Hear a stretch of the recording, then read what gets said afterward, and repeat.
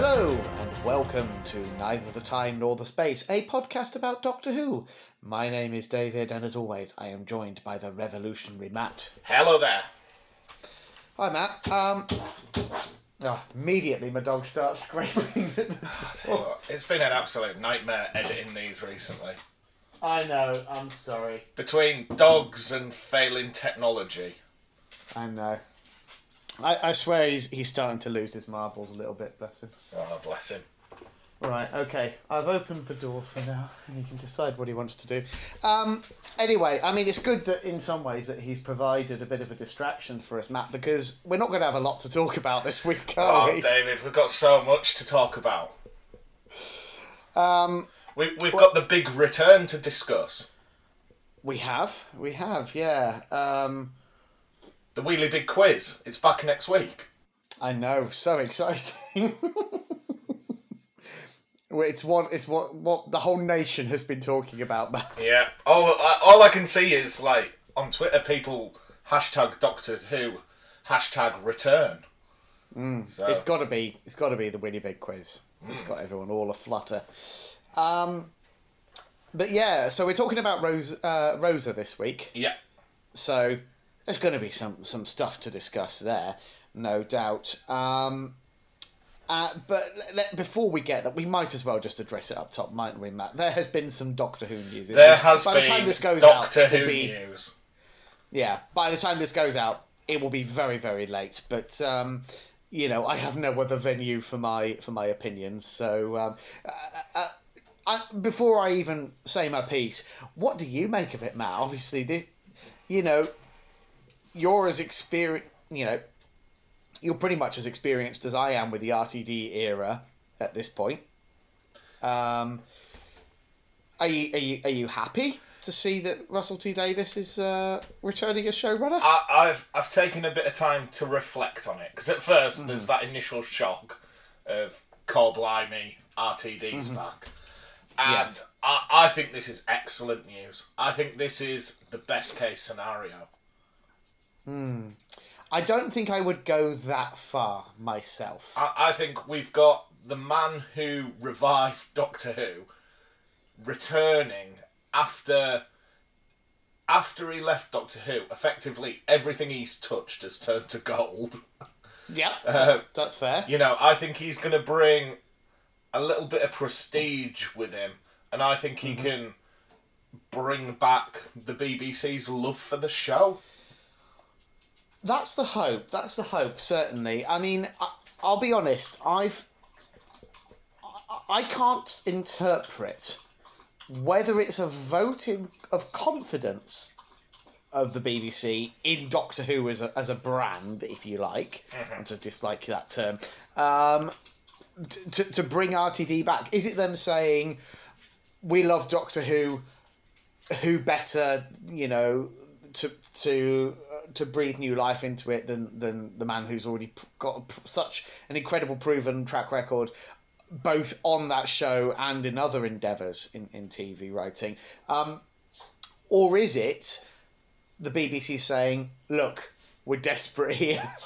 We need lightning to strike twice. Well, I think it's a little bit of both. But, yeah. I think, given that desperation, I don't think there was a better choice.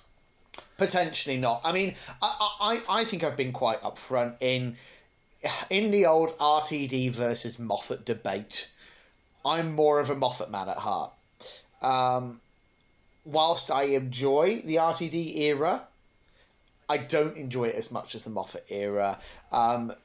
They're kind of the inverse of each other in that RTD's take on Doctor Who is on the surface level quite bubbly and silly, but underneath there's a lot of darkness and cynicism and pessimism. Whereas with Moffat, you've got a lot of surface level darkness, but ultimately a very warm, hopeful message at the core, if that makes sense. And the latter, I think, is my preferred form of Doctor Who. But either works, and also I'm not one of these people who sat there thinking, oh God, he's going to bring Tennant back, he's going to bring Murray Gold back, he's going to shoot it in SD.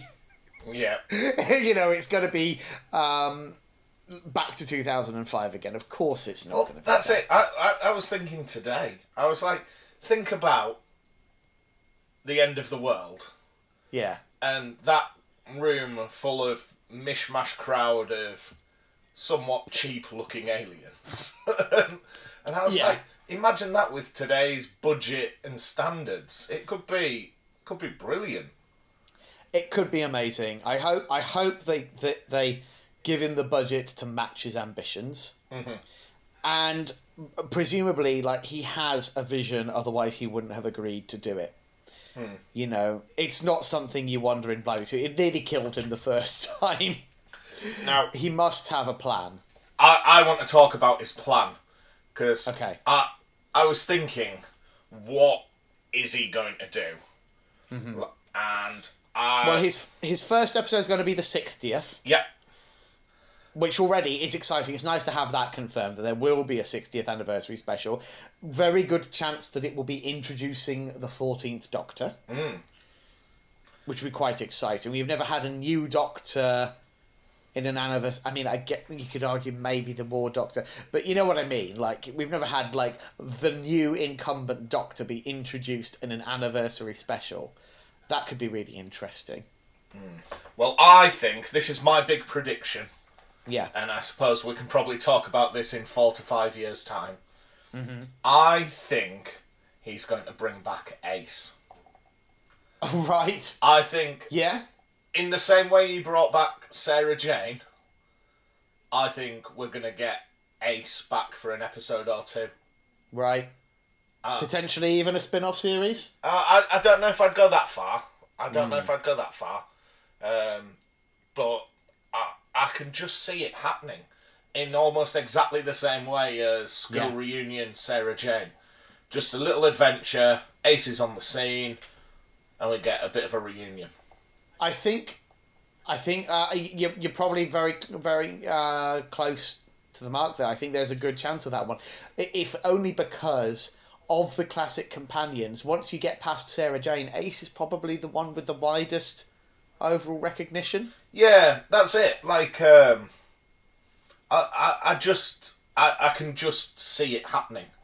I just thought that when I thought of it, it was the one where I thought, that is a good. Well,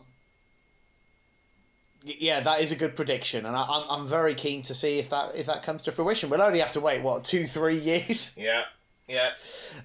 We'll be celebrating. But we'll look back on my 40th birthday. It's mad, the gap, isn't it, as well? Just it's so. I mean, it's completely unprecedented. It'd be like if Philip Hinchcliffe had come back for the McCoy era or something. It's so bizarre to me that and this is the other thing that slightly tempers my enthusiasm, and I emphasise slightly. This is still exciting, interesting news, and I'm very excited to see what comes to pass with it. But one of the things that I personally love about Doctor Who is how collaborative it is. Nobody owns Doctor Who. People just look after it for a while. And I like the plurality of voices and interpretations of the show that gives rise to. And I am slightly disappointed that we could have maybe had a female showrunner, we could have had a person of colour, we could have had someone who wasn't a middle-aged white man for once. And we it's not just that we got another middle-aged white man, we've got a middle-aged white man who's already had a go at it, who did 4 years on the job. We know to an extent what his vision of Doctor Who is. Now, obviously, that will have evolved in the intervening years, and the other thing to keep in mind is that the BBC are partnering with Bad Wolf Productions for this, which is obviously the production company that was born out of his era of Doctor Who and has gone on to have great success with things like His Dark Materials and stuff like that. So there's a lot to be very interested and excited about here. But do you think you can get Eccleston back on board? I doubt it. No. I really doubt it. Because, unfortunately, because RTD is one of the names that and I think some of the other higher up producers from his era of the show, you know, those people who are now going to be back in charge of Doctor Who, I think, if anything, this announcement is the thing that has most permanently put the kibosh on any possibility of Eccleston showing up for the 60th. But hey, I'm still really enjoying his Big Finish stuff. The second set was even better than the first. That came out a couple of months ago, and it's an absolute delight. He's having a lot of fun doing those, and I think if you're jonesing for more Eccleston, that's the place to go at this point. Go on, make a bold prediction. I've made my bold prediction. Make a bold prediction. Okay, my bold prediction, which maybe isn't so bold in the light of what we've heard about Series 13, I think RTD will actually... I think Series 13's experiment... I don't know whether I should even spoil this for you, because you haven't heard anything about Series 13 yet, have you? I'll tell you, because it was something for you to look forward to. We don't know the specifics, because I've not seen it either. Series 13's one long story. Okay. 6 episodes. Sort of more akin to like a classic serial. I have an inkling maybe if that is successful enough as a model, you know, the streaming model, it's something that RTD has been doing with his other shows recently. It's sort of almost the way that people expect television to be nowadays. So I wonder if he's going to actually do that. Maybe do shorter series of, you know, 3 to 5 episodes. Maybe and make sure they're like clockwork every year. Maybe even once, you know, a couple a year. Something like that, as another way to kind of keep it more regular and potentially keep it in the public consciousness a bit more. Mm-hmm. But that's pure speculation on my part. Absolutely nothing to back that up. Whatever it is, it will be interesting. I thought you were doubt. were going to say whatever it is, it's going to be brilliant. That's my prediction, Matt. We see. I'm really hot and cold on RTD. Like, he's written some fantastic stuff, some episodes that I absolutely love, but his tendency towards like very bombastic finales and that sort of like his whole the Doctor as the lonely god figure, which reaches its apex with the Tennant era. It's just not my preferred interpretation. Mm-hmm. So I hope he does something very different. I hope his take on the 14th Doctor is very different to the Doctors we've already seen from him. And a lot of that will be down to the casting. And, you know, the press release said one of the first jobs he's got on his hands is to cast the 14th Doctor. So, that in itself is massively exciting. It's just a shame that it's completely overshadowed what little hype there was about Series 13. Yeah. You know, that's just treading water till we get back to the good stuff. Yeah. I mean, I won't say any more for now, but yeah, interesting times ahead. Exciting. So, what else has been going on in your life this week then, Matt? Well, I sat down to have my tea this evening. Then you sent me a message saying, "Are you ready?" Then James Courtney sent about 50 tweets. Then Married to Who started sending me tweets. I was just so stressed. I just wanted to eat my burgers in peace, David. I'm sorry, Matt. The life of a podcaster, eh? Yeah. Well, since I talked about my cheeseburgers, should we do Meal of the Week? Yeah, why not? Do you want to go first? it's an evening recording. We can do breakfast, lunch, and dinner. Okay, well, I'll tell you my breakfast. Weetabix with a bit of chopped up banana. Oh, lovely. Lunch. Lunch has escaped my memory for the moment. It can't have been exciting. And my dinner was just a bit of pasta. Oh, nice.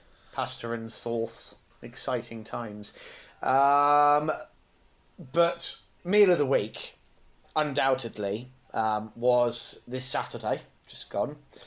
When I was sat at the park on a bench watching Little Abzorbaloff have a play, and tucking into a lovely cheese straw from Thomas the Baker's. Oh, nice. Well, I might as well tell you my meal of the week then. Yeah. Because it's been my wife's birthday this weekend. Oh, yes. So we've had a pretty big celebration because the last two have been in lockdown. So Friday night we had a big takeaway, big pizza. Lovely. Saturday I took her to a local restaurant. We had a big meal and some cocktails, just the two of us. And then Sunday, on her birthday, we got a chauffeur-driven Rolls Royce, which took us to afternoon tea at one of the local, big hotel stately homes. Ooh. But David, Very fancy. my meal of the week was Saturday, and I can't believe you've stolen it, because it's when I had a chicken and stuffing bake from Thomas the Baker's. It's a double victory from Thomas the Baker's. For all the big posh meals I've had, those chicken and stuffing bakes just absolutely did everything I wanted, just filled the void. I mean, it's fair to say anyone who lives outside of the north of England is missing out. It knocks Greggs into a cocked hat. Oh, yeah. Yeah. Thomas the Baker's. So, yeah, like I say, I was sat in this most beautiful stately home restaurant yesterday. Got driven there, like I say, in a 1940s Rolls Royce. And all I could think was, it's going to be really disappointing when my meal of the week was that chicken roll I had. No, I can believe it though. I can believe it 100%. It was so good. It was so good. Sounds like you had a lovely weekend though. Oh, it was absolutely top draw, you know. Treat my beautiful wife since she's had 2 birthdays in lockdown, so. Yeah, fair enough. The other bit of news that I wanted to mention, and there's no easy way to segue into it, Matt, but it's something that I kind of wanted to update our listeners on because it's something that I've mentioned throughout. I don't know when I first mentioned it on the podcast, a fair while ago, because it's been going on a fair while. I've been going through the process of being assessed for autism, which is something that probably should have happened sooner. But also maybe it's good that it didn't, because I don't know that necessarily going through that process as a child in 1990s British state education was necessarily going to do me any favours. But the end result is that it turns out I am indeed autistic. So I just kind of wanted to let our listeners know, just because in case anyone else out there has been wondering about that, I'm not saying that you need to rush to also go through the process, because it's not easy. It's not an easy thing to go through. It dredges up a lot of things that might potentially be traumatic, and it is also at times just utterly humiliating. I didn't particularly appreciate having to stand on the other end of a Zoom call miming cleaning my teeth to a complete stranger. But ultimately for me, having the diagnosis is something of value. It's allowing me to recontextualize my experiences to an extent, and also it gives me sort of certain rights with employers and things. I'm someone who is extremely reliant on headphones, on having access to music and podcasts and things as a means of controlling my environment to an extent. And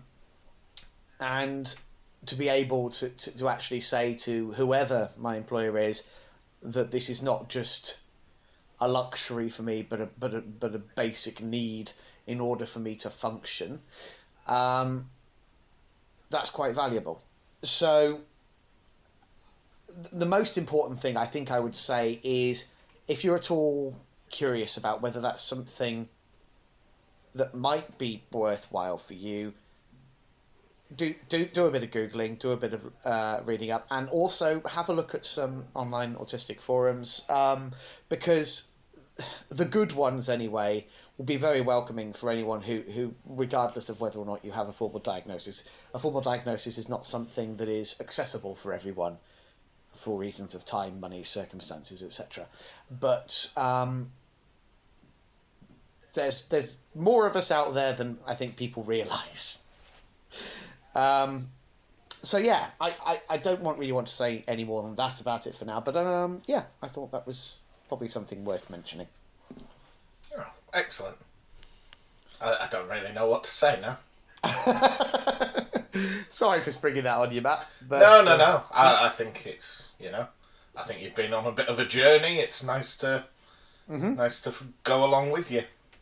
Yeah, and it's sort of like it has been a journey for sure, but it feels like it's maybe end of book one of some sort of quadrilogy or something. It's there's a lot more to go now that I have that diagnosis and can examine my experiences through that lens, if that makes any sense.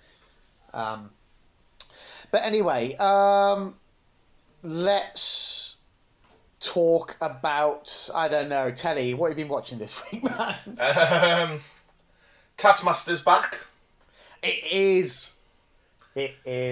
How long has that been off the air? It feels like every week we say we've watched Taskmaster. And it's like new series. But I'm not complaining, Matt, because... Oh, no. It's one of the only things that's basically appointment viewing for me. I maybe won't be able to watch it at moment of broadcast, but I'm catching up within a couple of days. Usually. Can you get terrestrial TV where you are? Like, since they burnt down the TV mast, I have to watch everything on iPlayer. To be honest, at some point, quite soon into when we moved into our current house, which was many moons ago at this point, I think maybe a gale blew a TV aerial off or something or other. But anyway, we very quickly lost reception. And we've never bothered to fix it. You just got to retune your TV. But at this point, I'd have to find a wire and plug it in and everything. Can't be asked. We've got a Chromecast. Yeah. We never watch anything live anyway. Yeah. I think I'd care about it slightly more if I watched live sports or something. But I feel I need to explain the burning down the mast. Where we live, I suppose so. We pretty much live in a deep, dark valley in the middle of Yorkshire. And on the top of the hill, there's a big TV mast, and without it, we can't get reception. And some utter arsehole went and burnt it down.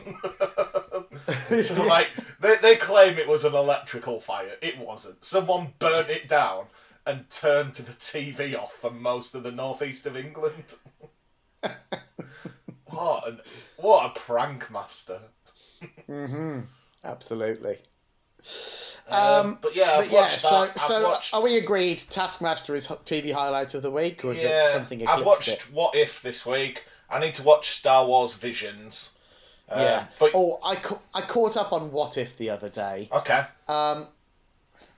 What would you say has been your favourite so far? Let me just get the episode list up, because I think actually my favourite is the one where T'Challa becomes Star-Lord. I think I'd agree with that. Yeah. I've appreciated all of them. The one thing that I like the most is probably the diversity of tone. Like the one that we just had about Thor was just absurd comedy the whole way through. Whereas, the Doctor Strange episode was one of the bleakest half hours of TV I think I've ever witnessed. Yeah. So I think it's actually probably the most exciting thing to come out of the MCU for quite a while, I feel like. That's what I'm looking forward to with Star Wars Visions, You know how much I hate anime, but it'd be quite interesting to see, like, different interpretations, like a non-Western interpretation of Star Wars. I think I might be done with Star Wars, Matt. Oh, wow. That is a big claim. I don't know. I mean, it's never been the thing for me, right? But the Rise of the Skywalker was so stultifyingly mediocre that it really killed off.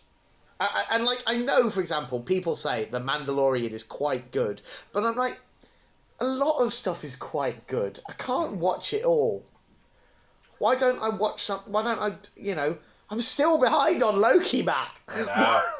Why am I going to bother with Mandalorian? Do you know what I mean? It's just not a universe.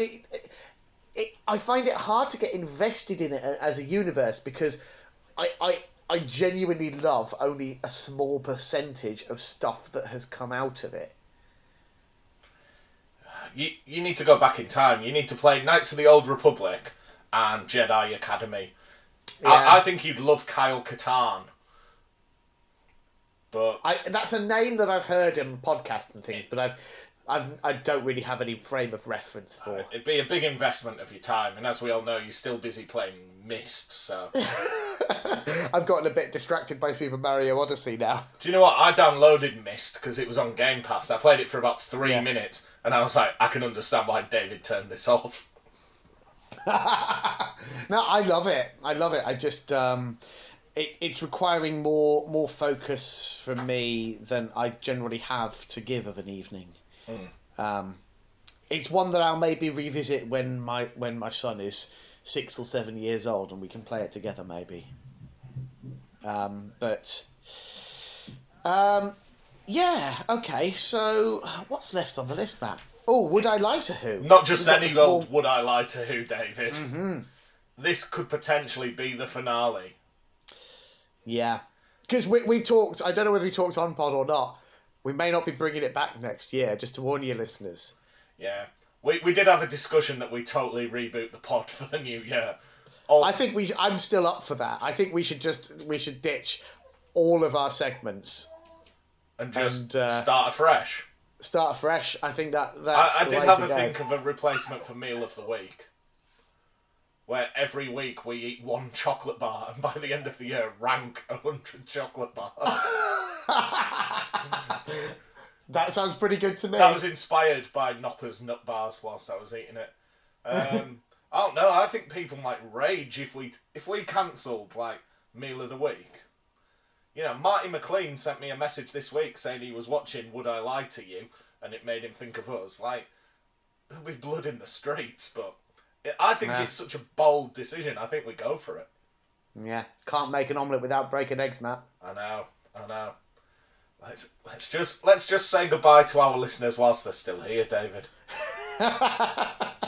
All 12 of them.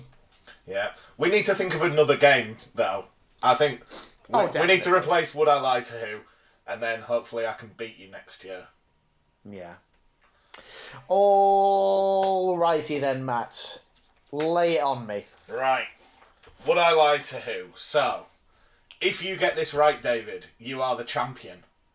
Yeah. If you don't get this right, the series ends in a draw and we have a tie break next week.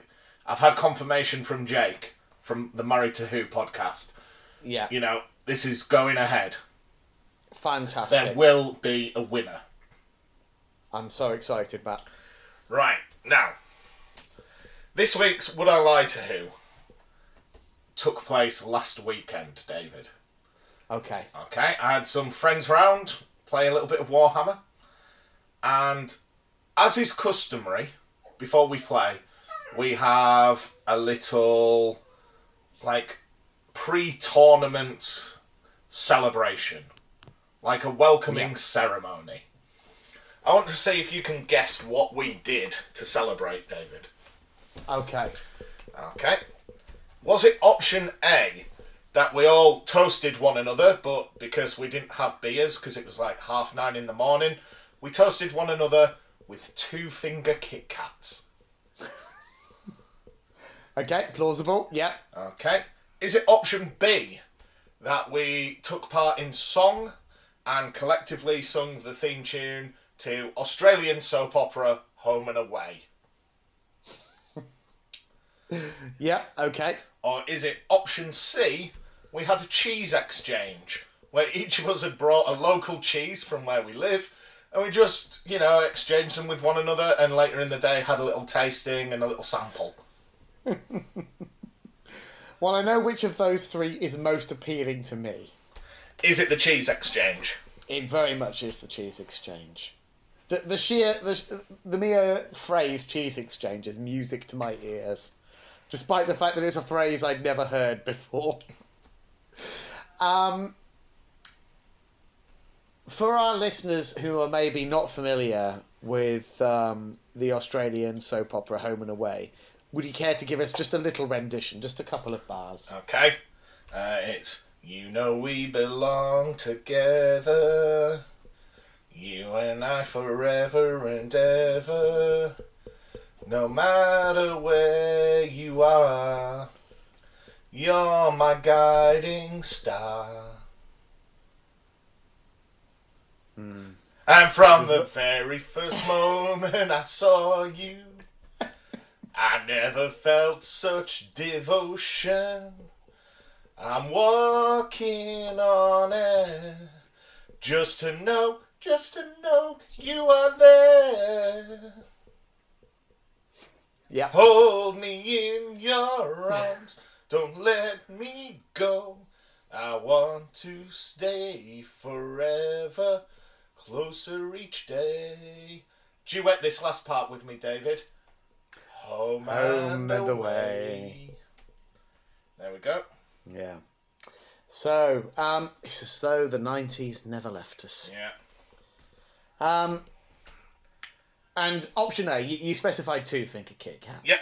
So You don't want to go mad. You can't do a 4-finger before imagine, lunchtime. if you will, King Arthur's round table, but instead of I'm laying imagining our it. swords in the centre of the table in a mark of respect, we kind of reached over with our Kit Kats, said cheers, good luck, and let the games begin.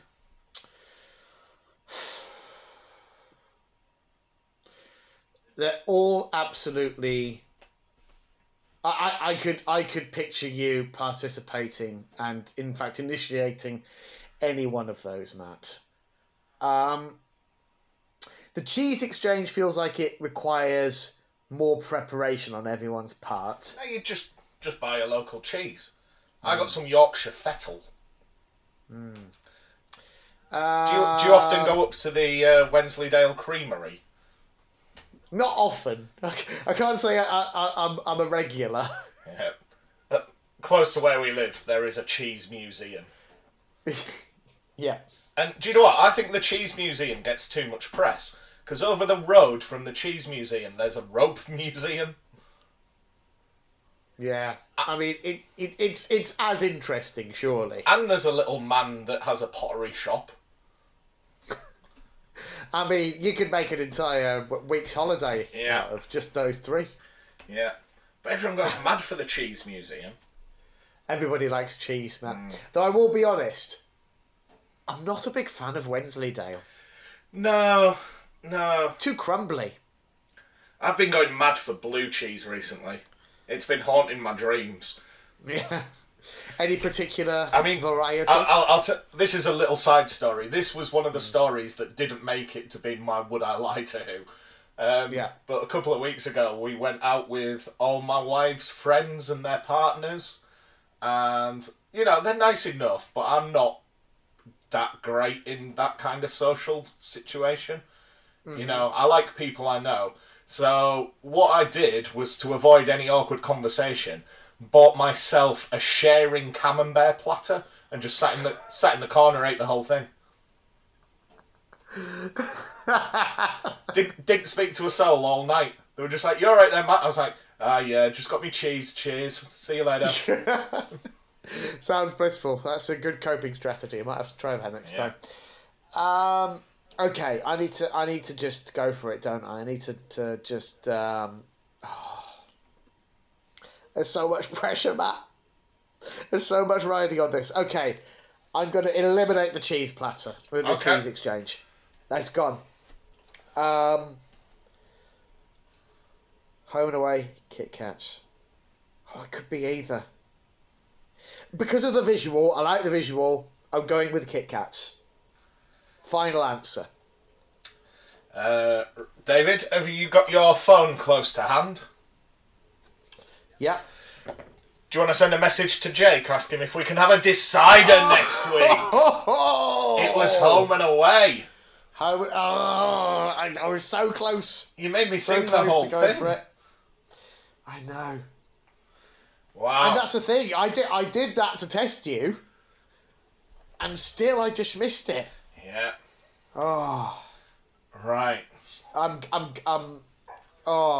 furious with myself. I don't think I'll sleep tonight. I'm so excited now.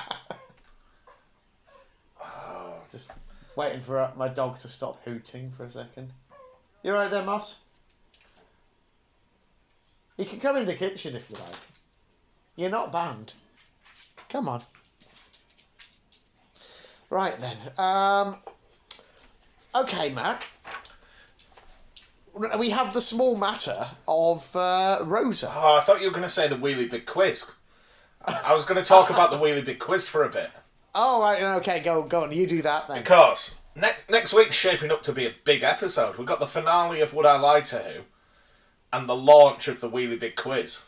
Oh, it's going to be jam-packed. Okay, so I thought, David, what I could do is just Yeah. talk a little bit about our chosen charity, Go for it. as well as teasing some of the donation goals and things for the, up until Christmas. Yes, I'm sure our listeners would be all ears, Matt. Do you think I should reveal all of them or just the low-value ones? Do a couple today, and we can... I don't know, some of the good ones are the high ones. I might go all of them. Okay, go. I'll let you be the arbiter, Matt. Right. So, this year we've decided we are supporting Doctors Without Borders. And they're sometimes known by their French name, Médecins Sans Frontières. I think I said that right. Yeah, beautiful Okay. pronunciation. And they are the world's leading medical humanitarian aid organisation. Okay. So they work in over 70 countries in conflict zones, natural disasters and epidemics. They're independent, neutral and impartial, and they provide medical care where it's needed most. So we are accepting donations for that. David, did you know we've already had our first donation? Have we? Yeah, it's from that jerk Jacobus X. He's back. Back out the woodwork. So we've already made £10 and we haven't done anything yet. I'm not complaining. That said though, David, I can see how many people have listened to our pod each week. And there's quite a lot more that have made donations. It's certainly more than one. So people need to put their hand in their pocket. So, if we raise £22, David, we can provide oxygen masks for 31 children. Hopefully we'll hit that next week. That would be great. If we raise £48, that provides dressings to treat 40 wounded patients.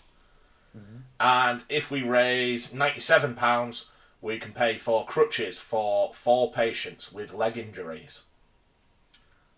Now, those are the suggestions of what you can get from the charity themselves. Yes. Here's our donations, David. So, if we hit £100, which I'm sure we will, Yeah. I will drink a pint of beans. It's tradition.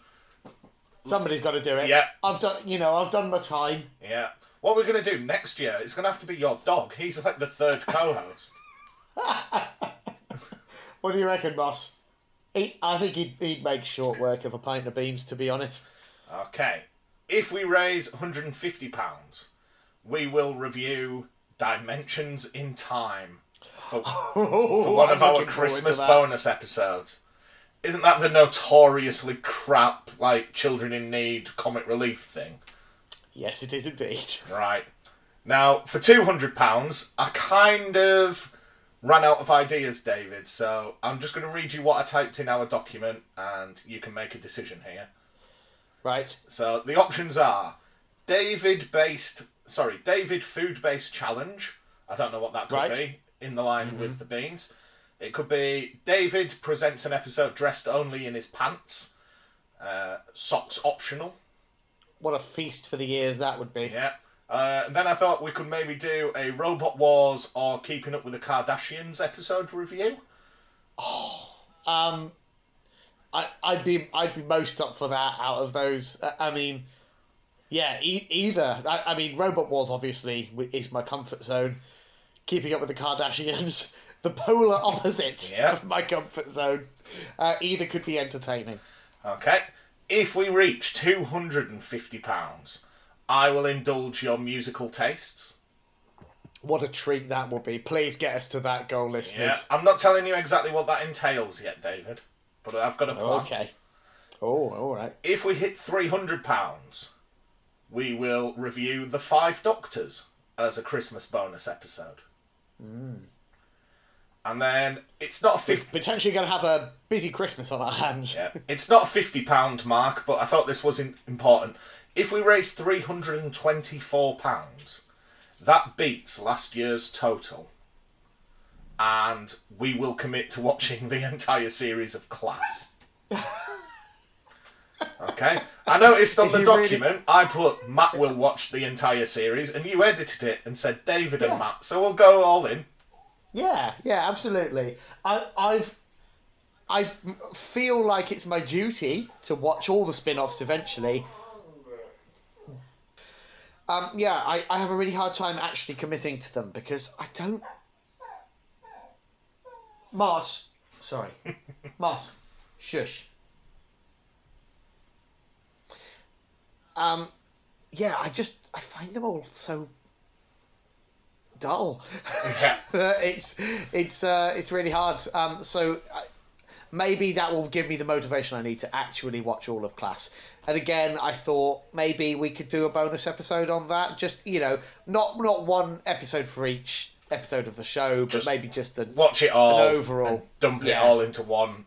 Yeah, just rattle through the episodes, what we like, what we didn't, that sort of thing. If we raise £350, yes, and this is a bigger one for me than it is for you, because at £350 we both shave our beards off. In 13 years, David, I've never seen you without a beard.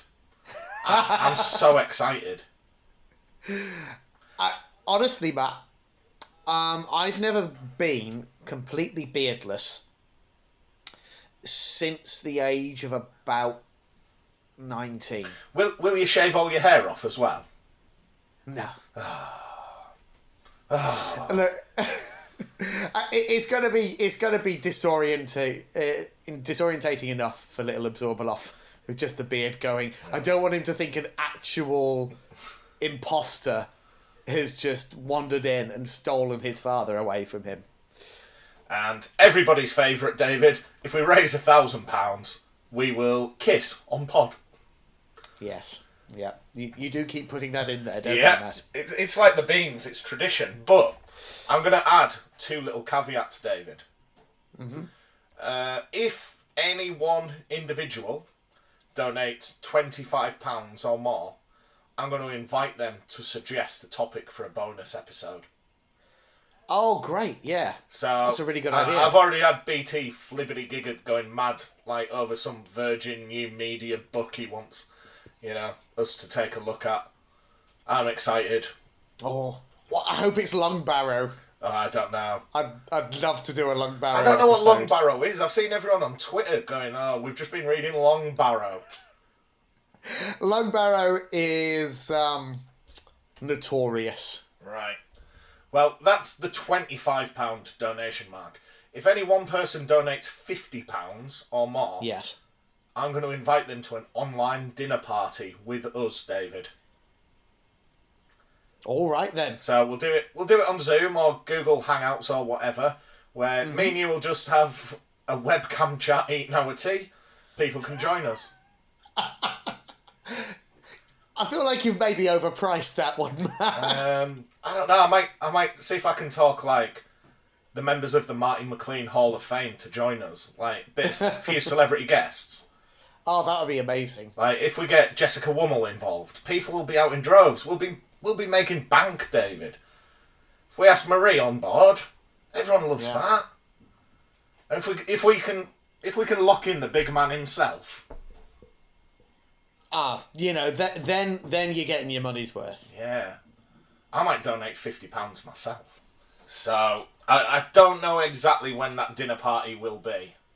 I'm a doer, not a thinker, David. I haven't thought any further ahead. But we'll make it happen. We'll make it happen. We will. I might even save... If we get enough people, I might save the pint of beans for that. So, that pretty much wraps up Really Big Quiz till next week, David, where it all kicks off. I am excited.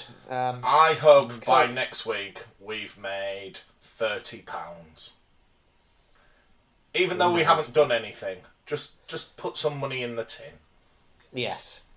But bear in mind, of course, by the time this episode goes out, we'll be close to recording the next one. Yeah. So. Yeah. Don't worry, I've just put a message on Twitter saying you all really want to give us £50. Don't ask why. Alrighty then. Okay, Matt. I think it's probably time then to discuss a little episode called Rosa.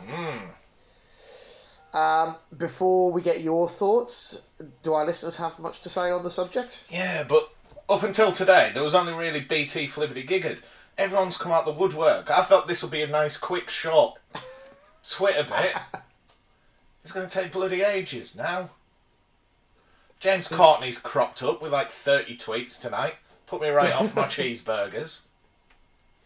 Well, how about we maybe just point our listeners in the direction of our Twitter feed if people would like to hear, read their thoughts in full. I don't want to be cantankerous and like, oh no. It's alright, okay. There aren't that many. Everyone else's is quite short. It's just you know who. BT, Flibbity Giggard and James Courtney and their competition to send the most tweets. Is BT's title as curator in jeopardy? No. We can't take that away.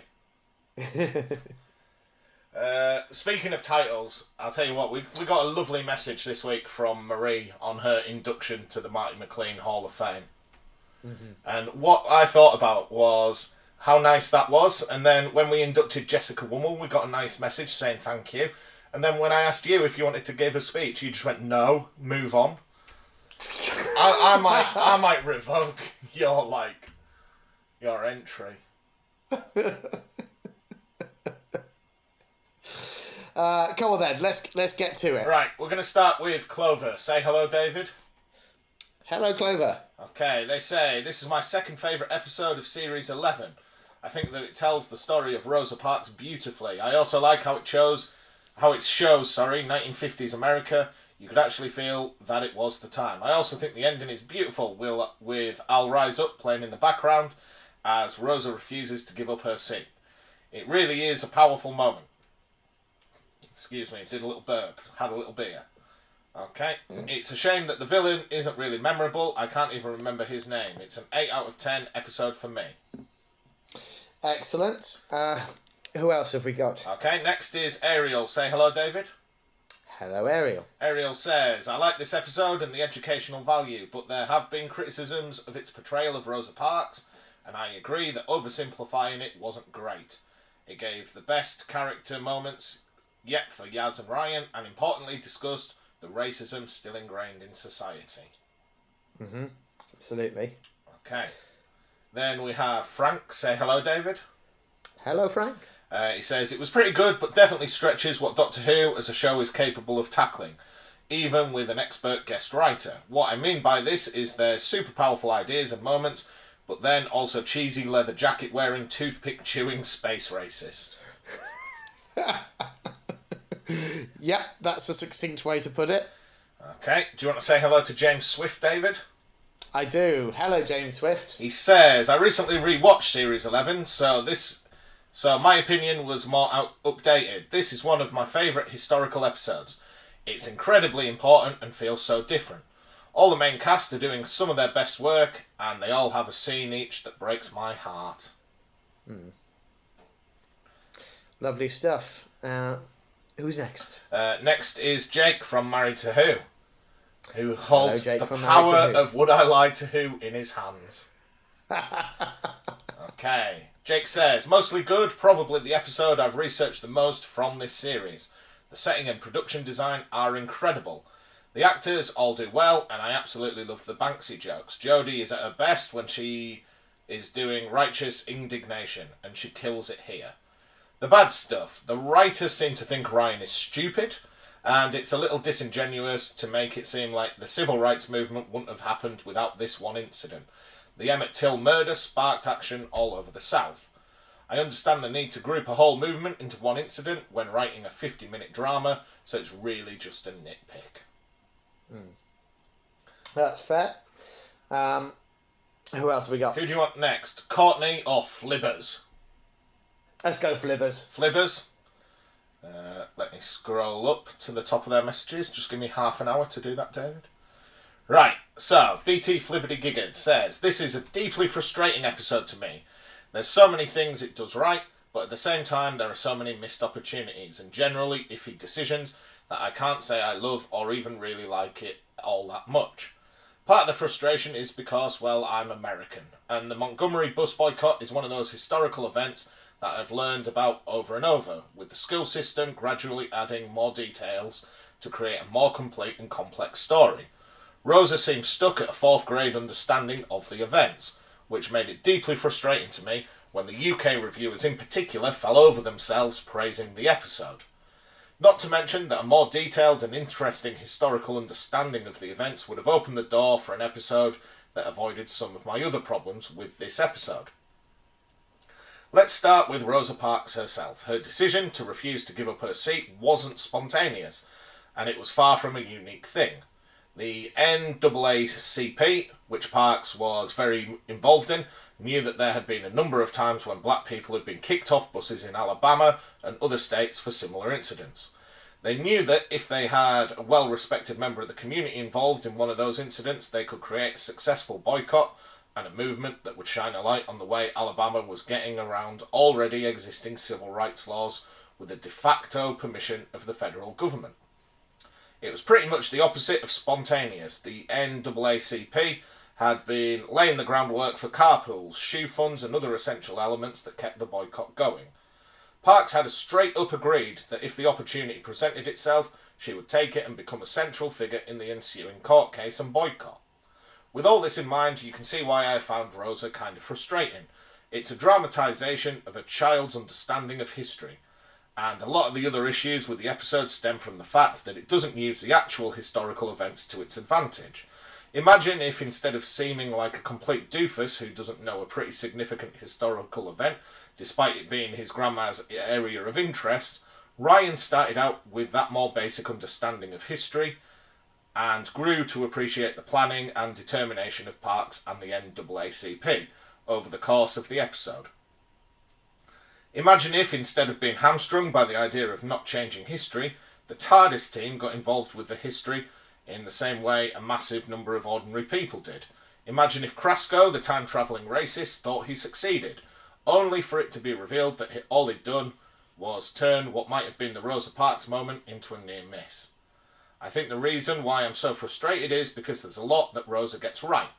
The historical setting and casual cruelty of 50s racism is incredibly well done, and the different members of the TARDIS team all get their own moments of dealing with the reality of being in this time and place based on their individual identities and personalities.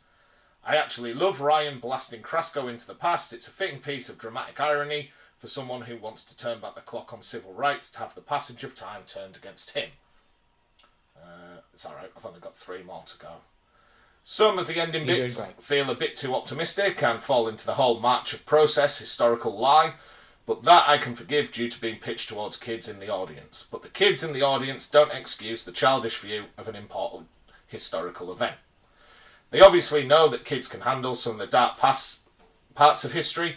The rest of the episode proves that. What I can't understand is why they emphasise the dark parts whilst ignoring so much of the heroism of Rosa Parks and other civil rights activists of the time. I don't hate this episode, and I do appreciate what it's trying to do, but I can't help but see it as a massive missed opportunity of epic proportions. When you're going to do a historical episode like this one, a missed opportunity is the last thing you want. A lot of interesting thoughts there.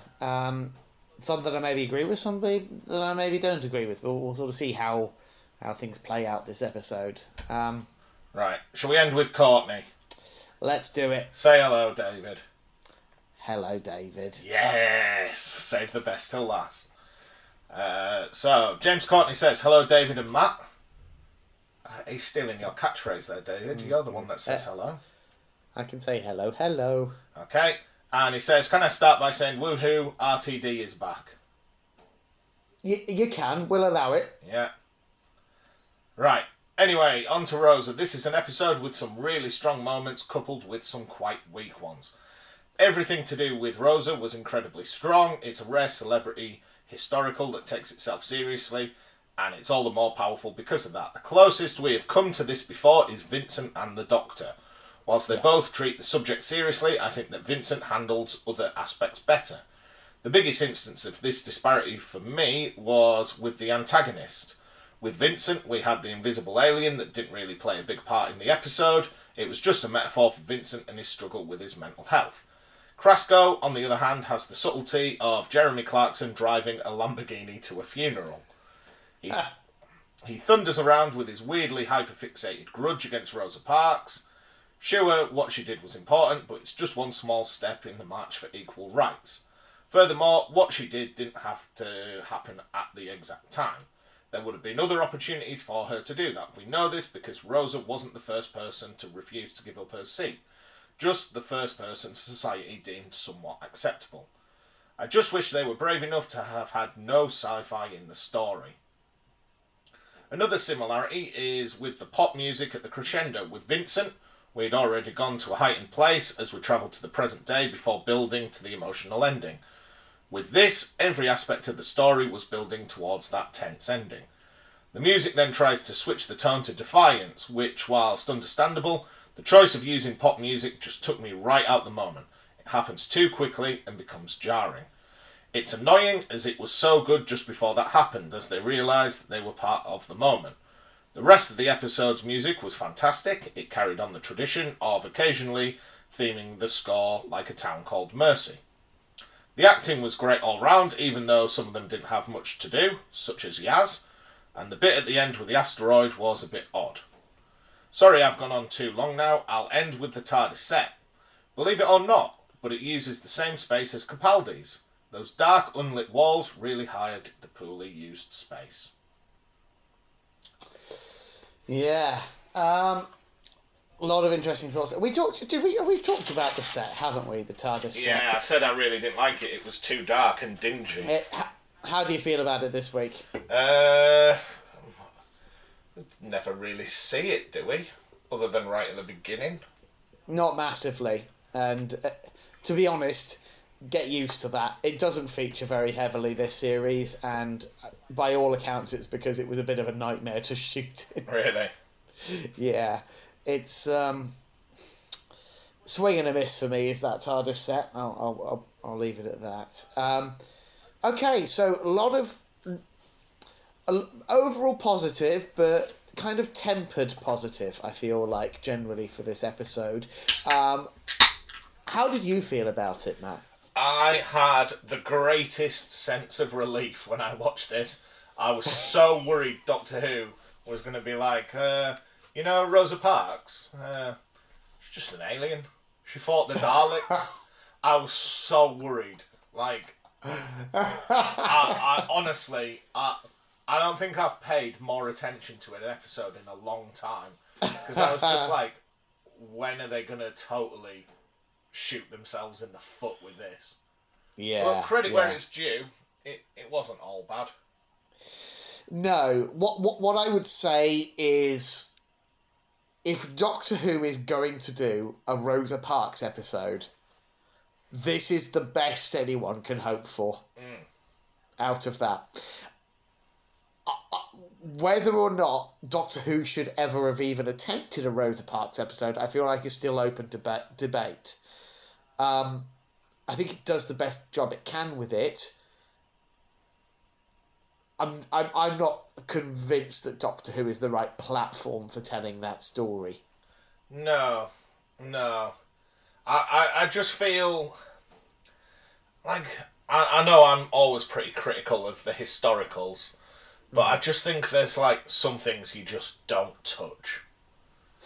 Yeah, and to be fair, that is, explicitly the tack that this episode takes. It's, they are not trying to intervene. It's not something a lot of people worried about was the Doctor like giving Rosa Parks the idea, that kind of thing. And no, this story takes away none of Rosa Parks' agency and doesn't alter her actions very consciously. But it really, it's an attempt, another example of the Chibnall era sort of trying to harken back to the Hartnell days in a way, of basically using Doctor Who as a platform for a history lesson. Mm-hmm. And as Flibbers pointed out, possibly, as a history lesson, it's a touch frustrating because it's a bit surface level. And whilst I think there was a bit of an attempt to make clear that there was a wider context, we have that scene with Ryan at the meeting with Martin Luther King and other activists. We don't really get much of a sense of exactly what they are planning, what are they discussing, the wider context in which Rosa's actions take place. And as the moment itself plays out, of course, it's ambiguous. If you're in the know, you could read it as a intentional act of protest,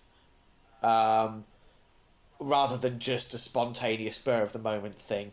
But also, I would totally forgive anyone who watched that scene without that wider reading, read it as spontaneous. So yeah, I found it very impactful on my first watch, and I think as I've rewatched it, that's kind of lessened a little bit. I think it's easier to see the flaws once you've kind of, what this episode is going to do, what it's not going to do.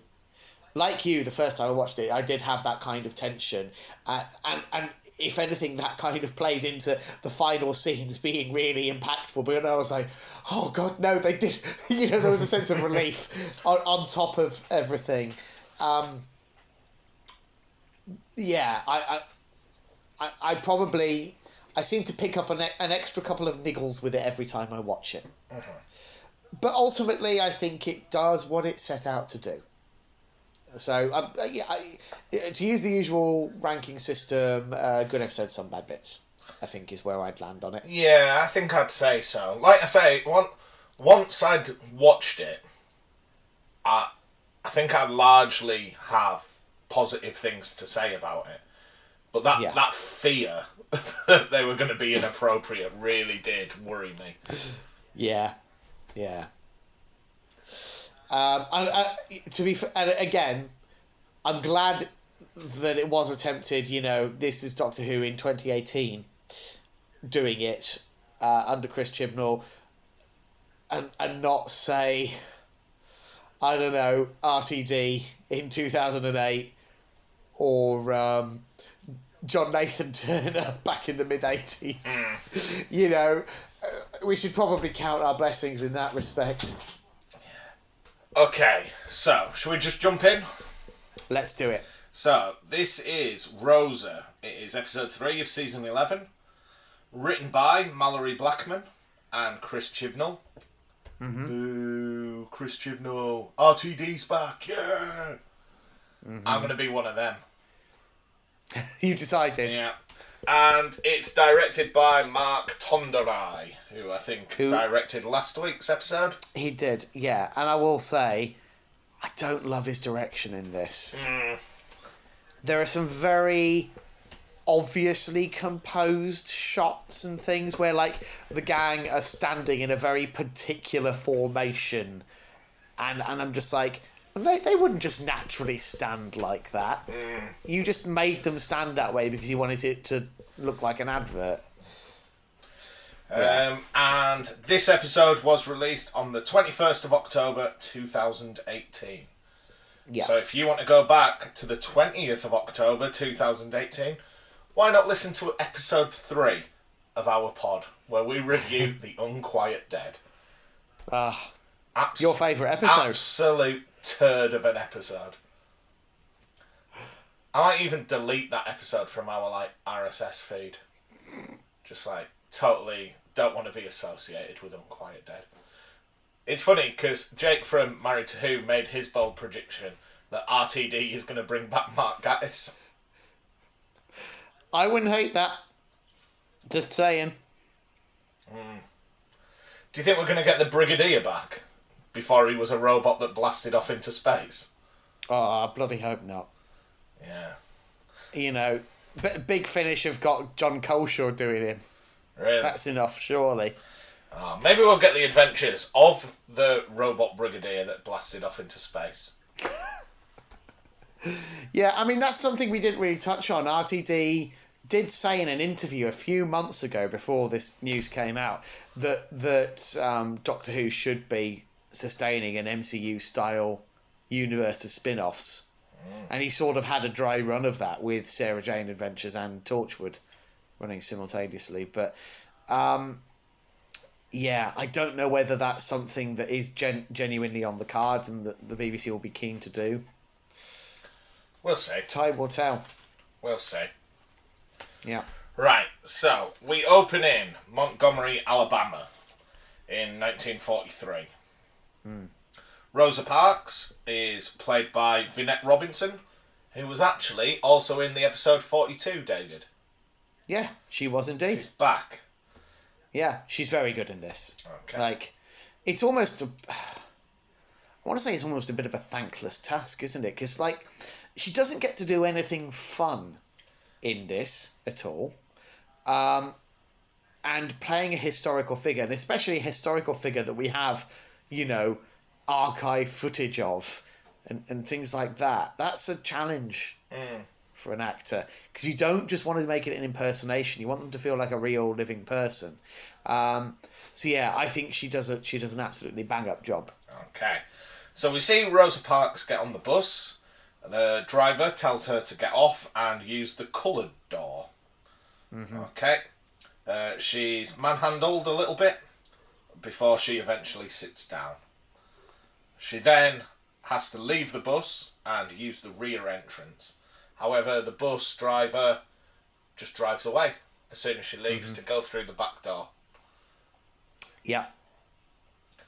And, already that is a real incident. Really? Yeah. That is... And it was the same driver. Oh, James Blake. Yeah, James Blake, and same actor in this episode as well. And I think that's I'm glad they used that. I did think it wrong-footed some people, and when I say some people, I include myself in that, because it was.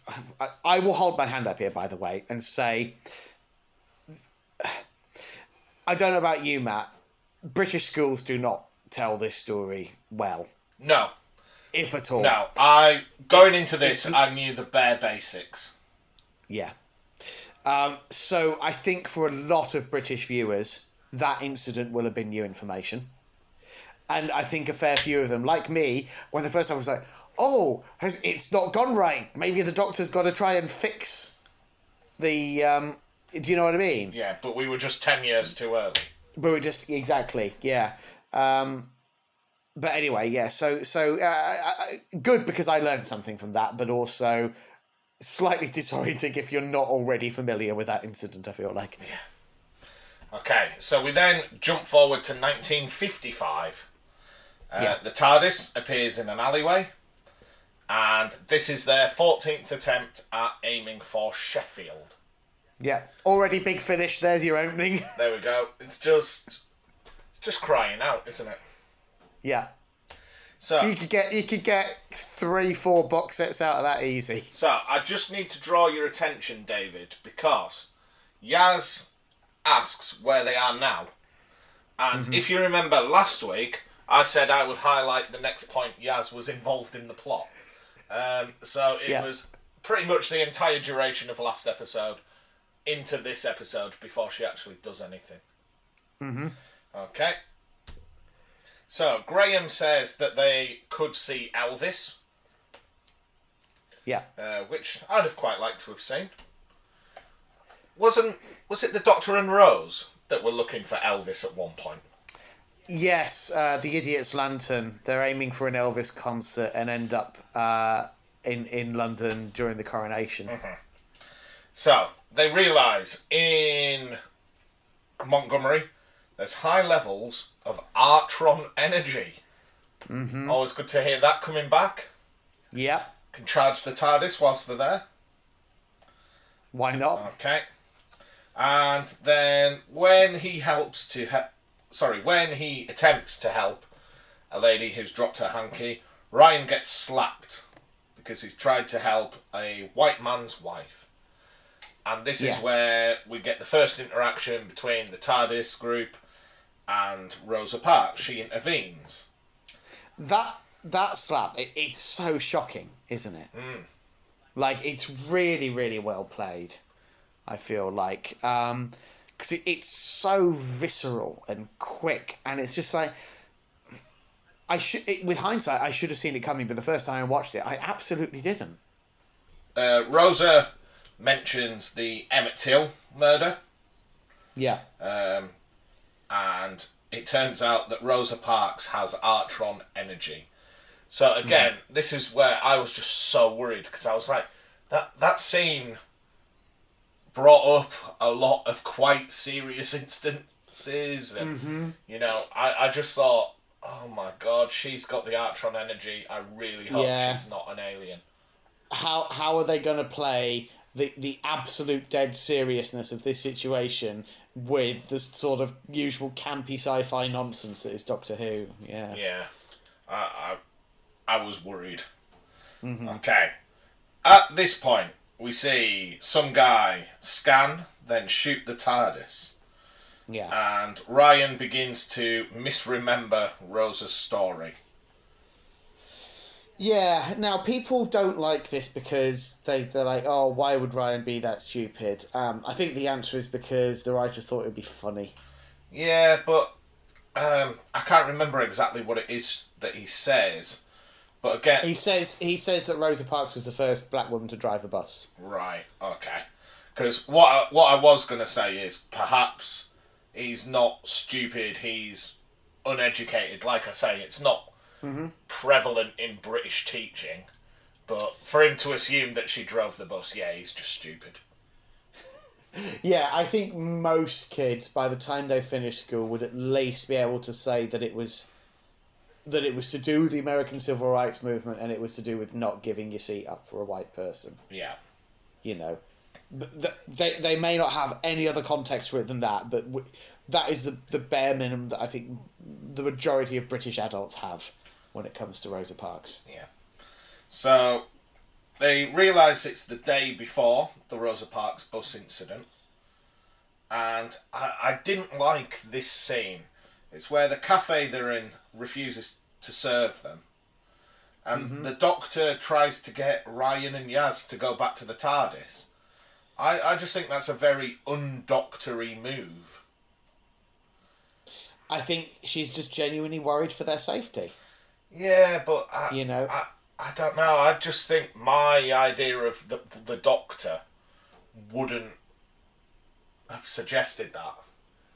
I do get the reason why, But I don't know. I think it was an attempt for them to underscore that this is genuinely serious. Yeah. You know, we're not messing about here with this level of racism. This is real. It's a real threat. But also, I think potentially it's interesting you say, maybe this is a new Doctor. We're still getting to know this Doctor. Yeah. Maybe she does just play things a little bit differently. Yeah. So they refuse, and we see the guy from earlier approach Rosa, the guy that was shooting at the TARDIS. Yeah. So the Doctor and her friends, her gang, follow the Artron energy to an empty warehouse. Except it's not empty. There's an invisible suitcase full of future tech. Yes. Now, here's one of those little niggles. It's such a minor nitpick, but it did bother me. And again, it's a direction thing.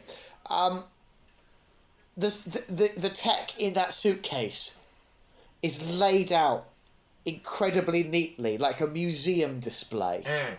You know, here's this thing and this thing and this thing. Everything's like neatly spaced out. If this guy was, you know, had come to do a job and that's where he's hiding it, first of all, why would he hide it right in the middle? It's got a perception filter on it. People could still trip over it, though. It still exists. Tuck it into a corner. Yeah. Secondly,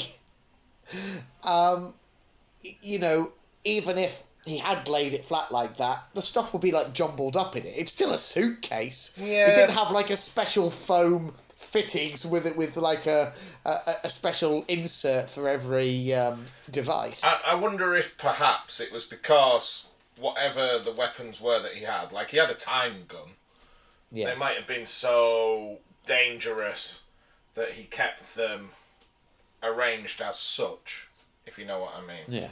You know, he didn't want them just to rattle and go off. Maybe, but again, you know, if that's the case, get a foam insert for your case. Yeah, I'm totally with you on that one. Yeah, and again, it's like this is not the important part of this episode, but it's those kinds of things that really start to jump out at me as irksome. Yeah. So that chap that seems to be causing all the trouble arrives and shoots at them. Yeah. And in conversation with the Doctor, we find out he has a temporal displacement weapon. Oh. Okay? So it is something that can shoot you back through time. Yes. Okay?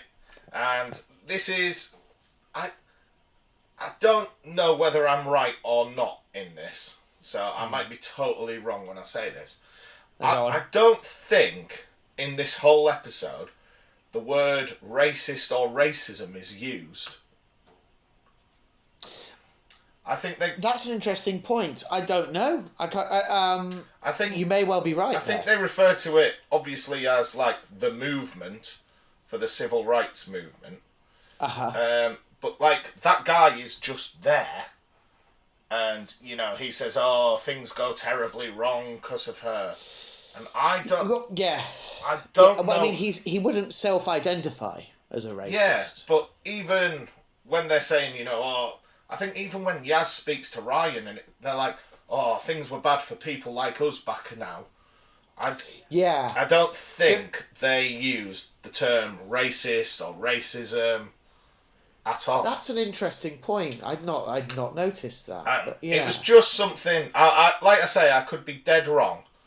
But it was just something I thought I'd noticed as the episode went on. Yeah. Alrighty. Right.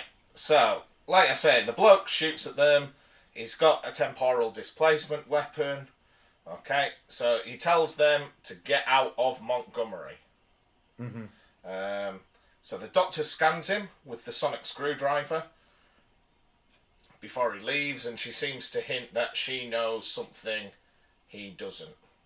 And like I say, I don't know, it's a bit surreal that the Doctor does that and seems to have a plan, but then they spend the rest of the episode working out a plan. I don't think she's got a plan. She's gathering up the pieces of the puzzle. Yeah, that might be so. Okay, so they eventually hide out in a motel, and they're trying to work out why this guy hasn't already killed Rosa. Clearly, that's part of his plan, part of his ultimate goal, and they want to work out why he hasn't already done that. He could have. Yeah. Okay. The doctor jokes that she could be Banksy. Yeah. Did that land for you? No, not really. Yeah. It struck me as one of those Doctor Who trying to be down with the kids jokes, if you know what I mean. Yeah. One wonders. I mean, Banksy gags were passé by 2018 anyway. So, yeah. Okay, so the policeman knocks on the door and informs them it is illegal to harbour coloureds. And yeah, I must say, like, I know it's easy for me to say this as, like, middle-class white guy. The use of the term coloureds really, like, upset me. Yeah, it gives me the heebies. Like, for sure. I know it was the language of the time, and I know there's people far more informed to talk about it than me. But by not shying away from the issue, it did kind of make me think, how serious they were taking it. Yeah, it's really jarring, and I think it's a great little performance from the guy that plays the police officer. He is so menacing, just with his voice and his physicality, and the fact that because he's just a big so guy, isn't he? unreservedly racist, Yeah. So and you really, really fear for Yaz and Ryan in that scene. So, as well as the Doctor being Banksy, Graham is Steve Jobs.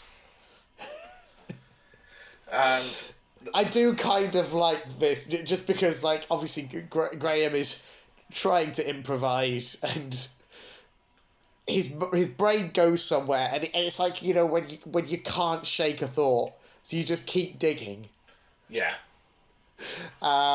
So yeah, I think Bradley Walsh plays that bit quite well. And there's also a lovely moment, because obviously they're sort of posing as husband and wife. There's a lovely moment where they're sort of seeing the officer out the door, and Graham puts his arm over the Doctor's shoulders, and she just sort of just looks at it with a sort of mixture of confusion and disgust. Yeah.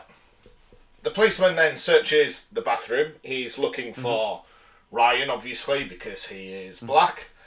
And he also believes Rosa to be Mexican rather than... is she Pakistani? Sorry, Yaz. Yeah. Not Rosa. Yeah. Yeah, Yaz is British Pakistani. But has already been mistaken for Mexican. Yeah.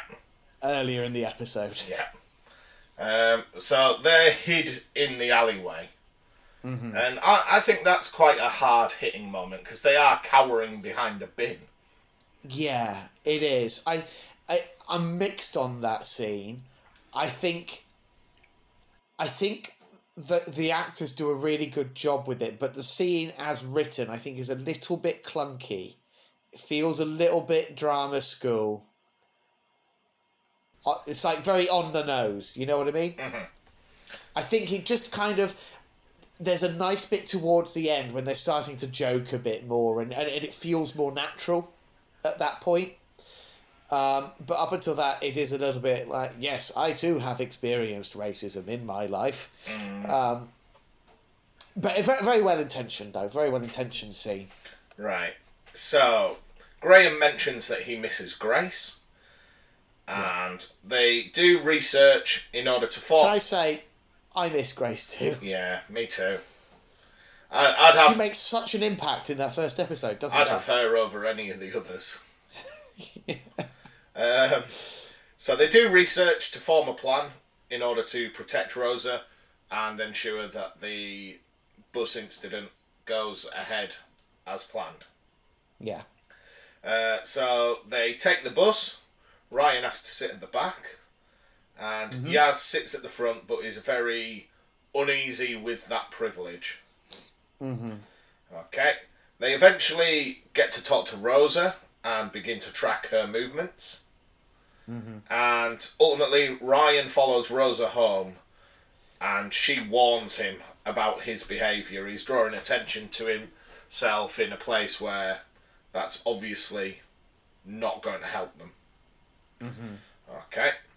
So, the Doctor again scans the man's future tech, and he appears to have been in Stormcage Prison. Did that ring bells for you? No, but it seemed important. River Song. Ah, right. See, I went the other way. I thought it was going to end up that one of these guys was going into Stormcage Prison. Right. Ah, Yeah. right. So just a nice little callback. Okay, so he has a neural restrictor. He can't kill Rosa. Okay. He does strangle the Doctor, but can't kill her. And the Doctor, at this point, works out that he can't kill. So he's trying to do something else. Well, I think she already knew. Right. And was kind of egging him on. I think it's a really interesting doctory moment for her, because she's like, okay, I've got a theory. I'm going to test it. I'm going to push his buttons. He's going to try and kill me.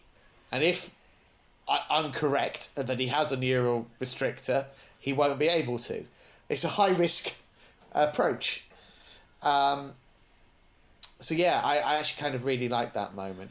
We haven't really talked yet about how are you feeling about Krasko as a villain at this point?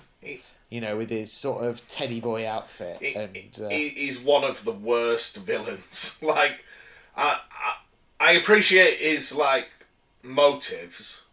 Yeah. But at the same time, I don't think they could have done, like, a Slitheen hunting Rosa Parks. No, a lot of people talk about him as like one of the absolute worst. I don't think I agree with that, to be honest.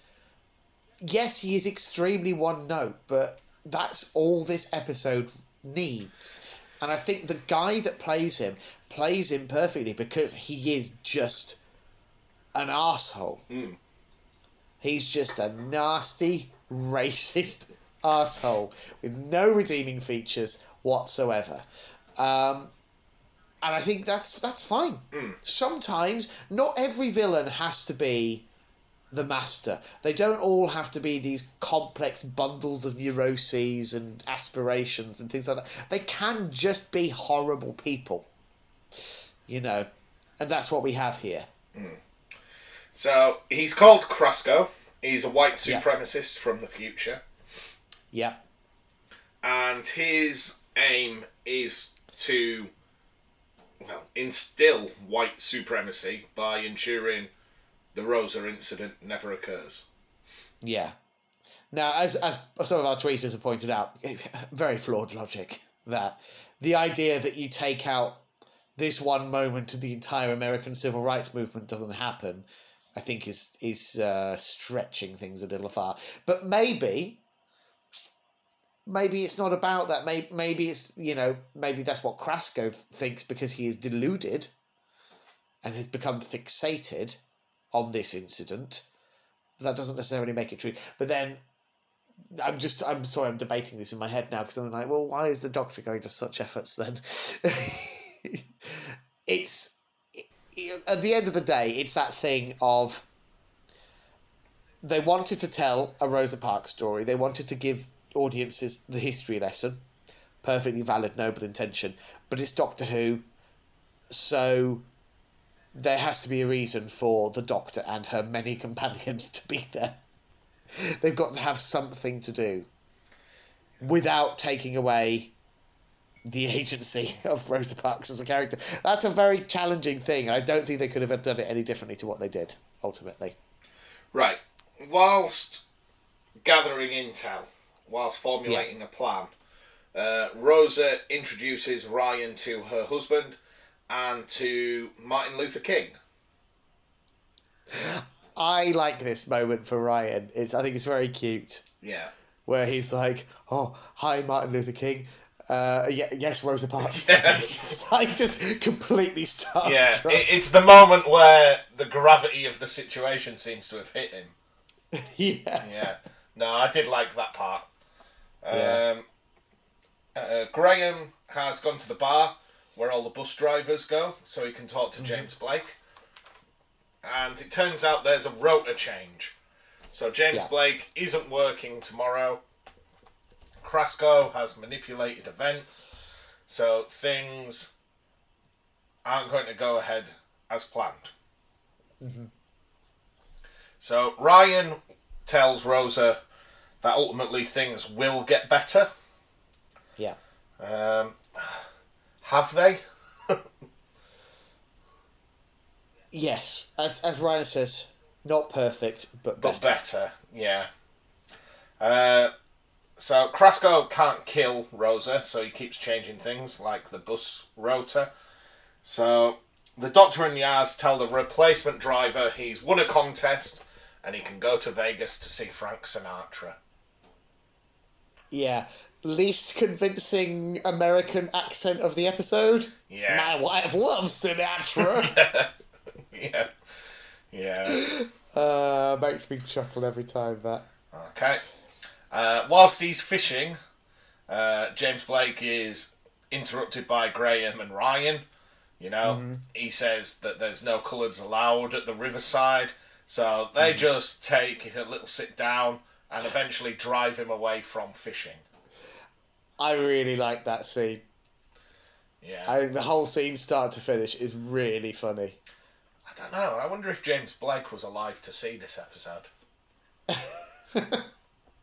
Well, I doubt it. Wonder what. That's a point. I've never thought about, like. Does he ever? Did he ever regret his involvement in? Do you know what I mean? Like, did he ever have? Yeah, because He would have lived for a long time afterwards, presumably. do you think he just said he regretted it when he saw the way things were going? Maybe. I don't know. That's a Wikipedia article that I'm going to have to read later now. Yeah, Thanks. definitely. So the Doctor tears her coat and goes to Rosa for repairs. Yeah. Yaz stays with Rosa whilst the coat's being fixed, just to ensure everything goes according to plan and everything is okay. Yeah. Everything is going okay, except Krasko blew up Blake's bus. Says that it's youthful vandals that blew it up. So Graham then steals a bus and makes Blake drive it. And Krasko is fuming. Yeah. So fuming that he makes posters to say that the bus service has stopped.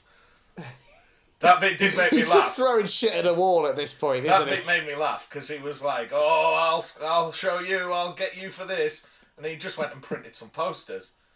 You know, and in the 50s, it's not the case that he could just go down the library, use their printer. No, he would have really had to Put some effort in, yeah. Yeah. Okay, so Krasko has put the posters up. The bus service stops. Okay, so Rosa then might disrupt things herself by finishing late mending the Doctor's coat.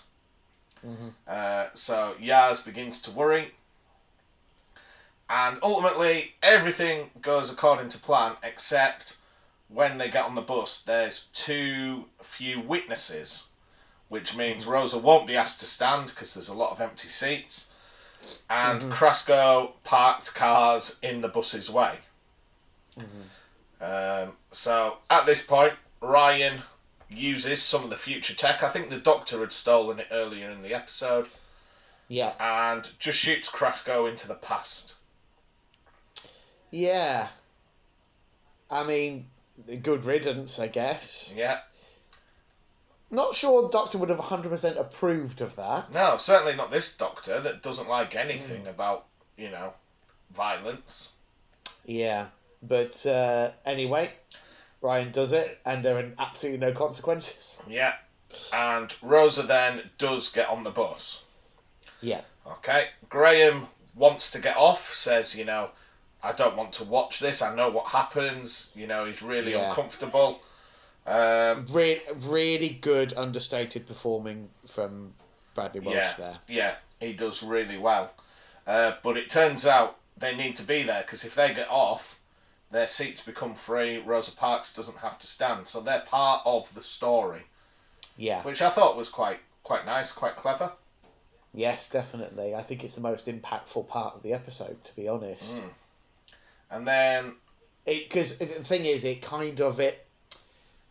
what I feel like it does on a more subtextual level is it kind of reminds a lot of people that they can, just by participating in the system, they can be part of the problem.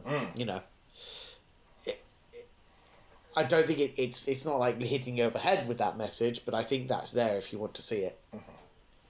So things happen as they did.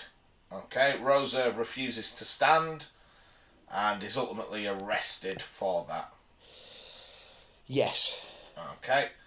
And once back on the TARDIS, we do get a little history lesson. And it could have done without this. It felt very Saturday morning cartoons, you know, Captain Planet at the end, where you learn a little bit of history, a little lesson. Yeah. I mean, I think it's good that they acknowledge that because of this act, it wasn't like, A, Rosa Parks did not fix racism, and B, as a direct result of her activism, she actually suffered quite a lot. You know, that both her and her husband struggled to get work, and you know, they didn't have an easy go of it. Yeah. In the following years, the asteroid is a very odd choice. I feel like, like, if you can pop on Wikipedia, and you can see all of the many tributes and accolades and things that have been named after Rosa Parks and stuff over the decades. Now, of course, the asteroid is the spacey one, so I get that, but ultimately, is having a lump of space rock named after you that big of an honour? Yeah. Is that a good way to judge somebody's impact? Yeah. Not even a moon, an asteroid. Yeah. It's funny, just going back to what we were saying earlier, I'm just on the James Blake Wikipedia. Yeah. And the only really thing it says about his life after the incident was that commenting on the events afterwards, Blake stated, "I wasn't trying to do anything to that Parks woman except my job. She was in violation of the city code, so what was I supposed to do? That damn bus was so full and she wouldn't move back. I had my orders. I had police powers. Any driver for the city did. So the bus filled up and a white man got on and she had his seat. I told her to move back and she wouldn't do it." So, it doesn't sound that remorseful, does he? No, that's not great. Yeah. All right, then. Commenting on his death in 2002, Rosa Parks got the last laugh because she said, "I'm sure his family will miss him."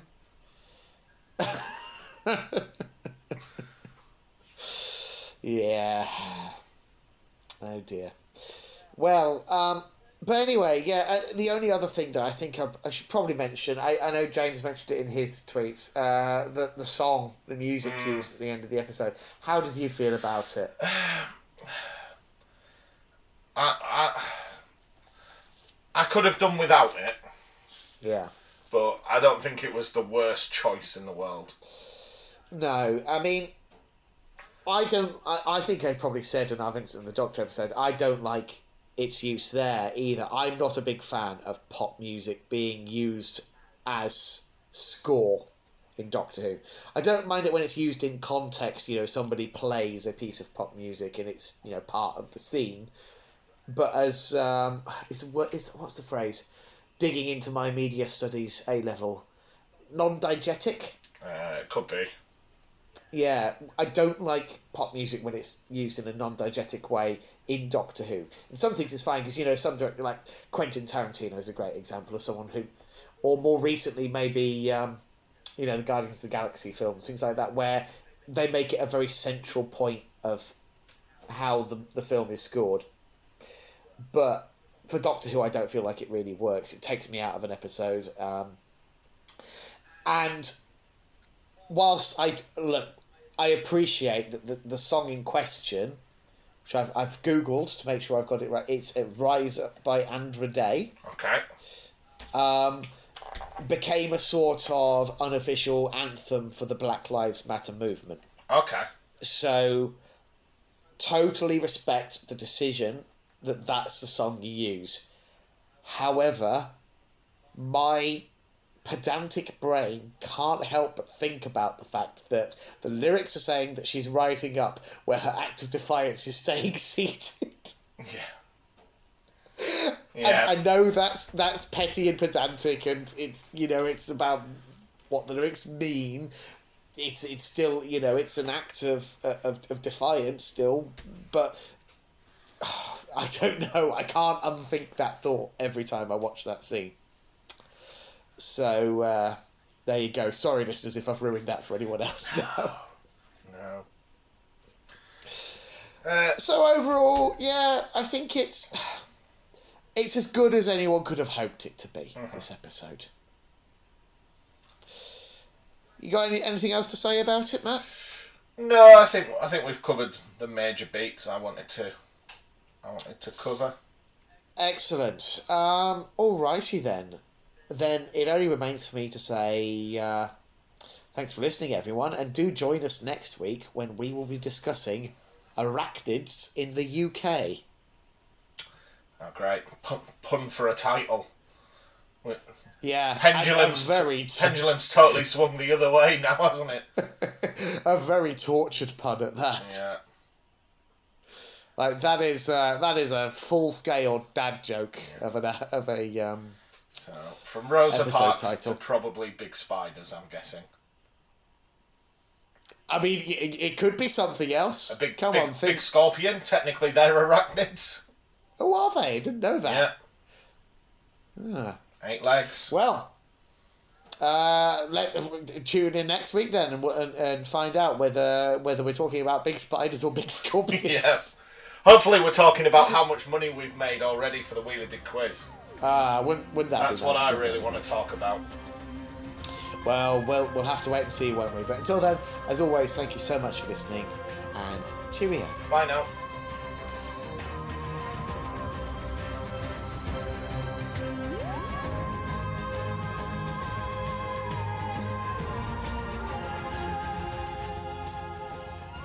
Thank you for listening to Neither the Time Nor the Space. If you wish to contact us, our email address is timenorspacepod@gmail.com, and on Twitter we are @timenorspacepod. And thank you to Alexander Urban for his smashing arrangement of the Doctor Who theme.